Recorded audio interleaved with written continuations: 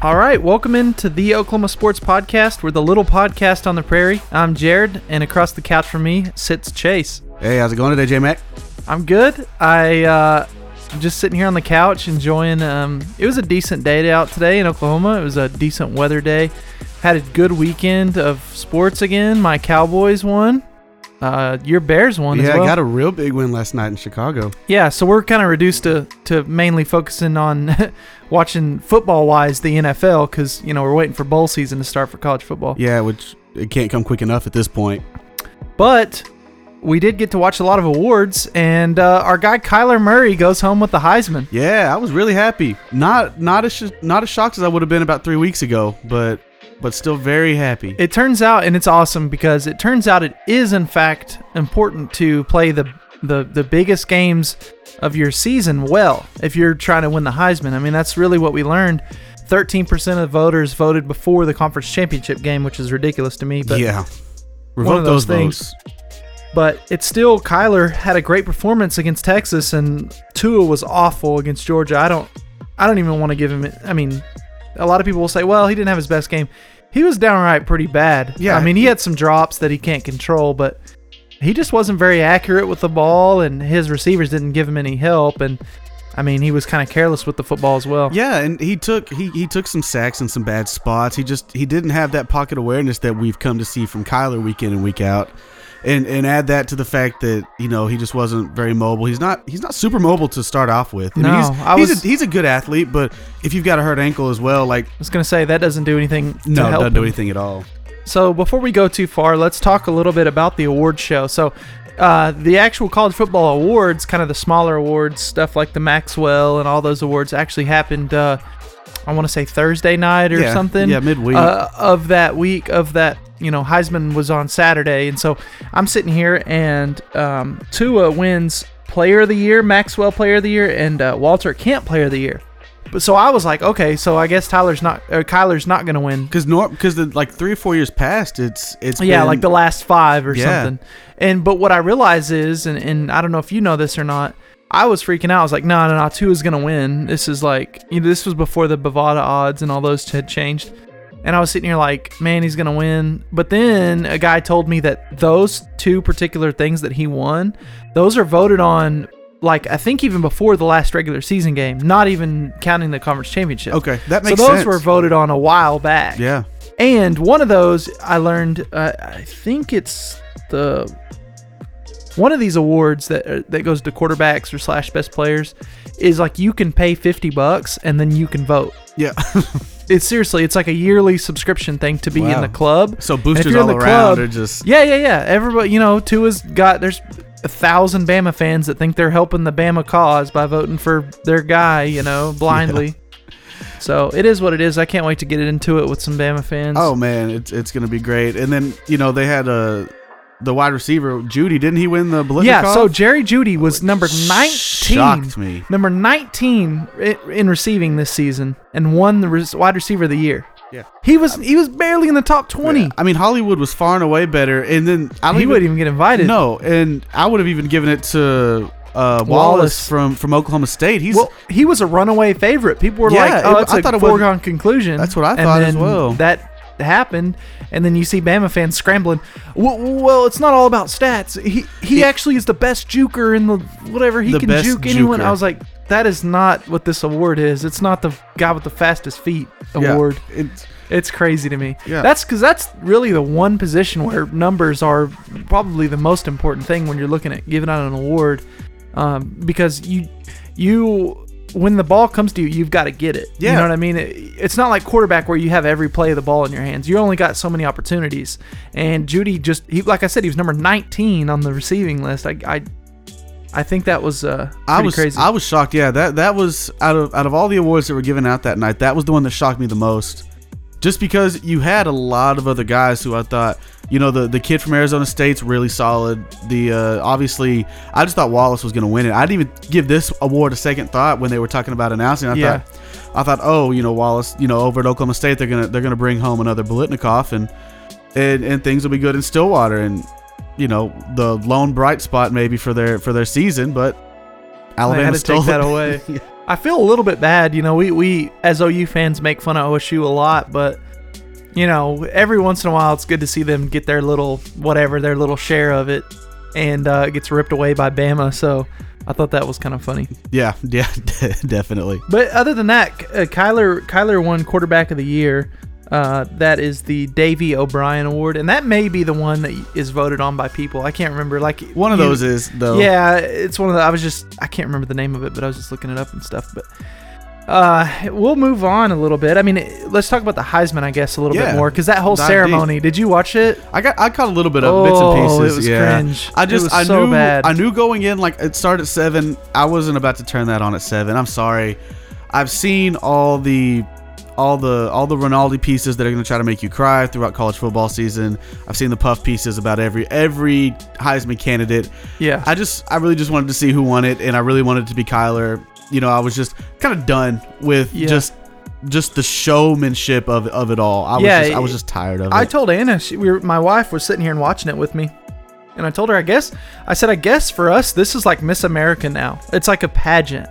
The way they like ask each guy questions and see how they answer it, and like then they put him in this room, and then this guy interviews him and he asks him this question, and it's like, it's weird. It's funny though. I was gonna kind of make a joke out of it because I guess it's kind of a joke, but Tua Tagovailoa, the Bama quarterback, is like the only guy at the Heisman that ESPN didn't make another promo for.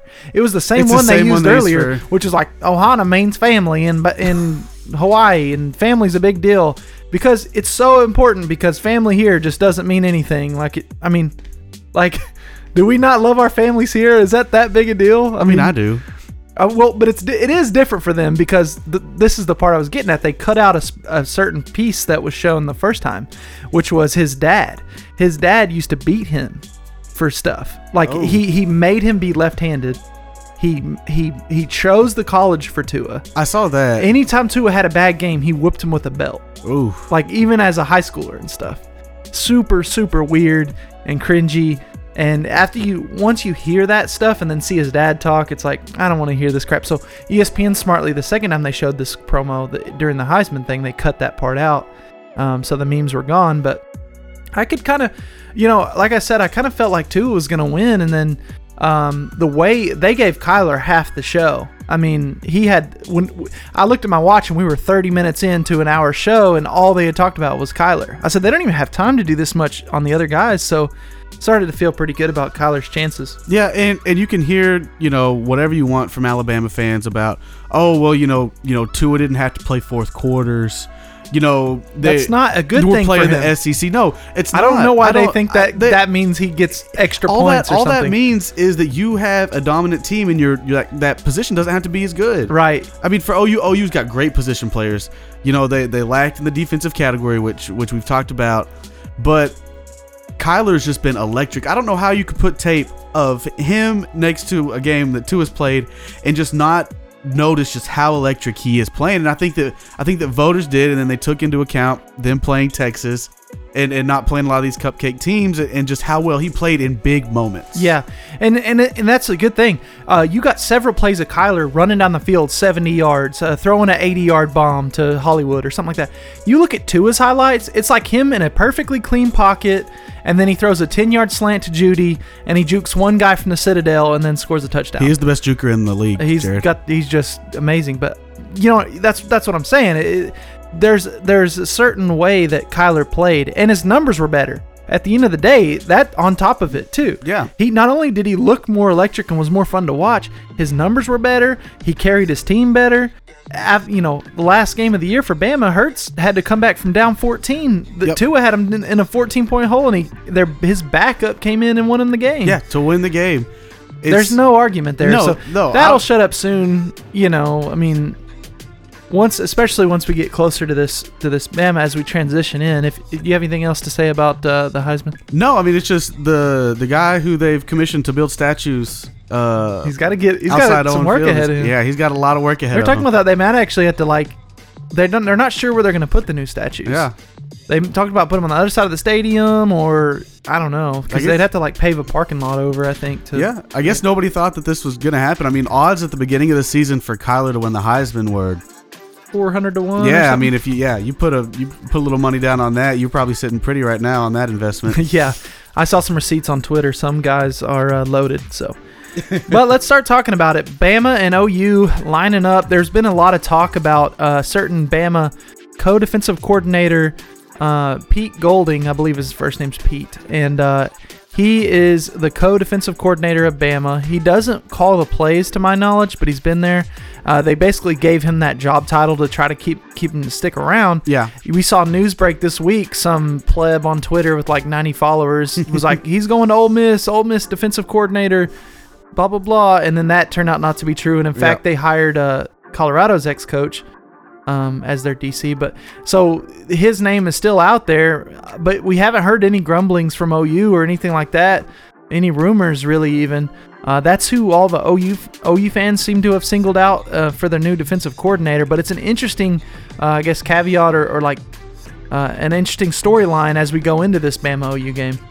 Yeah, it's big. And, there's another story that developed that, Bama's offensive coordinator, what's his name, Mike Locksley, is taking the job at Maryland. They lost. I don't know if it's official, but they lost. I think they had 2 offensive coordinators and lost them both. Yeah, but I think he's still going to stay around for the playoffs. I think they both are. But still, like that affects you mentally when it's not nothing. When you've got a job like that lined up, like you want to go ahead and start preparing now and recruiting, because at a place like Maryland, they don't get a lot of big time athletes. So any guys that you can get in state or around the area, you want to try and get now. And so he's going to have his focuses in a lot of different areas, which I think is going to be big for what they're doing. No, it's huge. And here's the other side of that, Chase, is that let's say it's during the game. Let's say OU all of a sudden has a 14-7 lead. It's a little bit of controversy on the sideline, and their coach is saying, hey, you guys got to run better routes or whatever. Are you really going to listen to this dude who's leaving you and be like, yes, coach? Or are you going to be like, shut up, dude? Like, I'm just playing my game.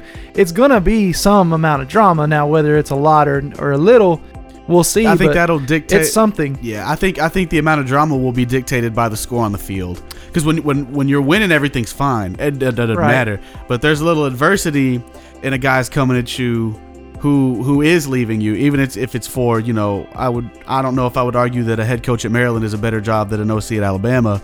But I guess for his eyes, probably a better paycheck, more control over his own team.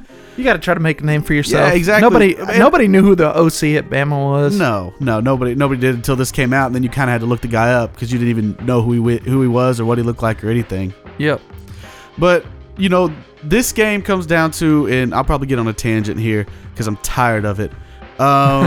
So you have it's differing storylines, right? You have Jalen Hurts and Tua, and Jalen just came in, all your 55, 60-year-old loyal old men told you, oh, well, if you lose the starting spot, stay, things will work out. Yeah. And so it's that's been pushed ever since Jalen Hurts came back in that game. It's been, see what happens if you stay. Look what happens if you stay where you should be and just fight through and accept it. And on the other side of things, you have Kyler Murray, right? Yeah. Transferred from A&M and won a Heisman. Yep. At OU. Yeah, he was in a bad situation. Yeah. Coaches hated him, and he hated it. Yeah, I mean, and I'm tired of people dictating what a kid should do just because they think, oh, well, he should just stay. Like, if it's not a good fit, it's not a good fit. Go where you can succeed. I saw it over and over and over, especially when Jalen Hurts thing, guys on Twitter, guys like Doug Gottlieb were like, see, this is what happens when you stay and stick it out. Stay with these guys. Well, no, I mean, you got benched. You have more opportunities somewhere else. Their goal is to make it to the league. Yeah, I mean, you don't care about being Bama's backup. No, I mean, but it'd be different. Maybe if he was like a legit. I mean, he's a good quarterback, but he's not a great quarterback. Right. It'd probably be different if he thought in his mind he was going to be like a top, 3-round pick, whatever. But I mean, I'm just that narrative just needs to be put to bed. Just let the kid make the best decision for himself. Yeah, that's a good side point. Yeah, sure. And if he makes a mistake doing it, so be it. But he got to make the decision himself. Don't come on here as a Twitter warrior or a radio personality and tell that kid, no, you should stay because that's the man that recruited you. Yeah. And he's giving you a chance. While all these other coaches would do the same thing for you. Like, I'm tired of it. Yeah, I agree. I know, but I think it's important that you do bring up Jalen Hurts, because here's the thing: if you look at a lot of the videos and stuff that was coming out of the Heisman hype stuff, you see Tua on a cart. He's not even put any weight on his foot. Now at the Heisman ceremony itself, he took the boot off and he was actually on his feet, but he didn't put hardly any pressure on that foot. He just had surgery. Yeah. This isn't no little bitty high ankle sprain. Oh, they just opened him up to, like, you don't do surgery on someone unless it's pretty bad. There's a really good chance that we won't even see Tua play in this game. We might just have Jalen Hurts. OU's definitely preparing for both. I'm sure of it. Yep. I just there was a rumor, and it's totally a rumor, that basically there was a doctor that worked with the doctor that operated on Tua, and he said there's no way in the world that dude's gonna play. Yeah. He said it's bad. He said it wasn't just a high ankle sprain, blah blah blah. Yeah. He got his knee worked on. He got his ankle worked on. But we'll see. Yeah, and they're gonna keep that close to the vest, right? Because you'll never know until the game. It's just gamesmanship. You don't want to announce who that quarterback is, just because they're gonna have to prepare for both guys. Yeah. So it takes time away. Right. If you're otherwise, if you know for sure it's Hurts, you're just loading up the box, trying to figure out a way to stop his run power and things like that. Yeah, but if it's both, and they could go to a system that you saw kind of early in the year where they played both guys. You just don't know what they're going to do at this point, because you don't know Tua's health, and you won't know his health until game day. Really, right. You won't know, because I doubt that he's going to put a lot of weight on it right now. He's probably just doing some small rehab things, trying to get back as quickly as possible without overexerting and re-injuring. So I think that's big for them, in that I don't know how much OU would have game planned either way. I mean, they're good at game plan, but I mean, like, differentiating between Tua and Hurts. I don't know if OU is going to come out and try anything different, or if they're just going to say, let's just try to keep doing what we're doing. Simple We've played good against teams who have tried to pound the ball up the middle lately. I hope they do. I hope Bama does try to run it. Yeah. I mean, that's ideal for OU, but and I've realized that Alabama doesn't have a lot of big, strong, physical receivers like we've seen all year in the Big 12. Right. These guys like Judy and some of the other receivers, they got a good tight end who's a big physical guy, but most times you're going to have probably Caleb Kelly lined up on him. Hopefully, Yeah, that's a little bit easier matchup for him than a wide out. Yeah, and so I think that these wide receivers not being really big and physical, I think is gonna play to some of OU's strengths, and that some of those jump balls or underthrown passes, it's just you had a guy that's gonna play on Sundays, little Jordan Humphreys, Colin Johnson, who's just massive, just towering over our DBs, being able to go up and make a play. That's when they're at their best. Those big dudes, and so they can negate a bad throw, and I'm not sure how well Alabama's wide receivers can negate a bad throw. Right. It's just, I think that's something to look for, at least on the outsides for OU. Yeah, defensively, I mean, I would think that OU's going to keep it simple. That's what they've kind of done. It's nice that some of these freshmen and sophomores had such good experience. They feel really slighted as well. You can just tell from their Instagrams. They know that everyone in the media and stuff thinks they're just going to get destroyed. And so that's a little extra motivation for them in preparation for this bowl. But yeah, they're going to have to get ready for both Tua and Jalen Hurts, because they basically run a different offense. We saw Hurts run the ball a lot against Georgia. I want to talk about Georgia real fast, because there was while we flip over to OU's offense, but they talked about Georgia on, I believe it was ESPN. I saw that. And a guy said, yeah, Georgia could run the ball. OU doesn't have that kind of running power. And OU's ranked higher than Georgia in rushing. Yeah, with less attempts. But I realized the dude that said that is like an NFL guy, and he totally just got brought in for a segment and had no clue and just assumed. I know the dude is like a quarterback guru or whatever, like on like Twitter, and ESPN's bringing him to do that. So he breaks down quarterbacks. So he's not really. I mean, he's not really paying attention to anything other than the quarterback play, and he's probably looking at a few numbers and just kind of just going off one game eye test wise. Right, yeah, that's likely right. So I don't want to harp on him too much, but no. If OU can run the ball the way Georgia ran the ball, they've got a really good shot in this game, because they can do that and they can still set up their wide receivers for those little across the middle routes, deep routes, and things like that. So I want to talk about Hollywood Brown real quick, because I think he's going to play. I've only heard one person say he wasn't, and it was like Chris Carter or somebody. He was like, and it's too bad they're not going to have him for the game. And I was like, where did he get that? Because no one else is saying that. No, and he's not. He doesn't have a boot on. He's walking around with no boot. He's working out. He's working out. And even if he's not playing, it's another one of those gamesmanship things. Like, OU's not going to come out and say, no, he's just not going to play. He's going to be on the sidelines cheering his team on, but he's not going to be out there. No, like, you want the other team to have to game plan and prepare for who you're going to be putting on the field, whether they end up playing or not. Right. Just because you can add some wrinkles if he's out there, and you can add some more if he's not. Like, they not be prepared for certain things. But But back to the idea that Georgia has a better running game than OU. Like, I don't know if there's a better offensive line other than maybe Wisconsin. Not this year. Not this year. That's been better than OU in both pass protection and run blocking. So just to think that Georgia's a more physical team because maybe their backs are just more north and south, want to run through you. Maybe they don't have the same explosiveness that a Kennedy Brooks does. Right.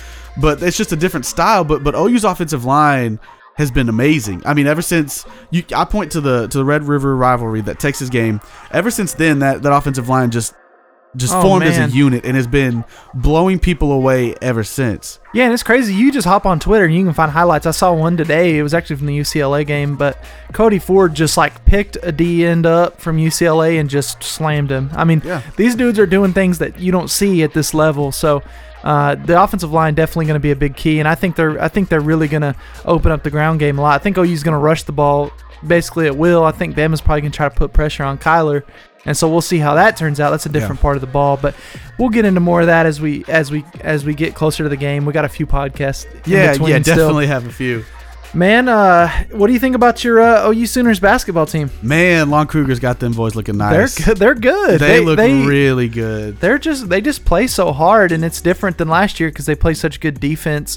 It's kind of just a different style. I don't think it's. I mean, people will probably try to make it about Trey Young, but it's really less about that, more just about the other guys just playing a lot better. He didn't have that supporting cast last year. No, well, here's the thing. Like, the OU last year was the youngest team in the Big 12. Oh, wow. This year, they're the oldest.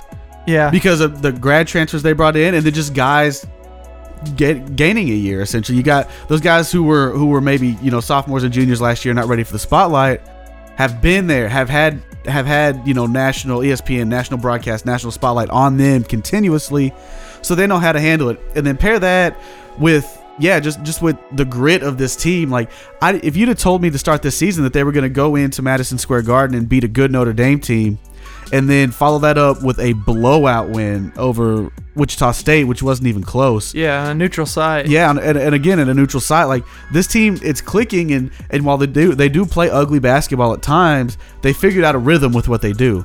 And people can hate and whatnot on Jamani McNeese all they want. You saw it in years past. Oh, he jumps at everything. He's not skilled. He has gotten a ton better. Yep. He's developed a few post moves inside. He's always been a good rim runner. He's always been an elite shot blocker. He may jump a time or two, but when you're an elite shot blocker, you expect to block shots. Like, I would rather him, bite on a pump fake every now and then than try to take a charge. Like, that's not his game. Yeah, so it's a good time to watch OU basketball. They've probably got a couple games, I would assume. I don't have the schedule in front of me in between now and the Orange Bowl. So try to get some OU basketball in there. It's a fun time to watch them. I want to thank everybody for making this a possibility. We are on SoundCloud, we are on Apple Podcast, and we are on Spotify. Yes, sir. Also on social medias, we're trying to follow most everybody back, especially if you're a fan of the podcast, at OK Sports Podcast. And hit us up. Tell us what you think of the show. That stuff's always welcome as well. Yeah, bring on the hate too. If you didn't like it, let us know. Come at us. We'll be ready to battle. Yep, definitely. Thanks again. Appreciate you.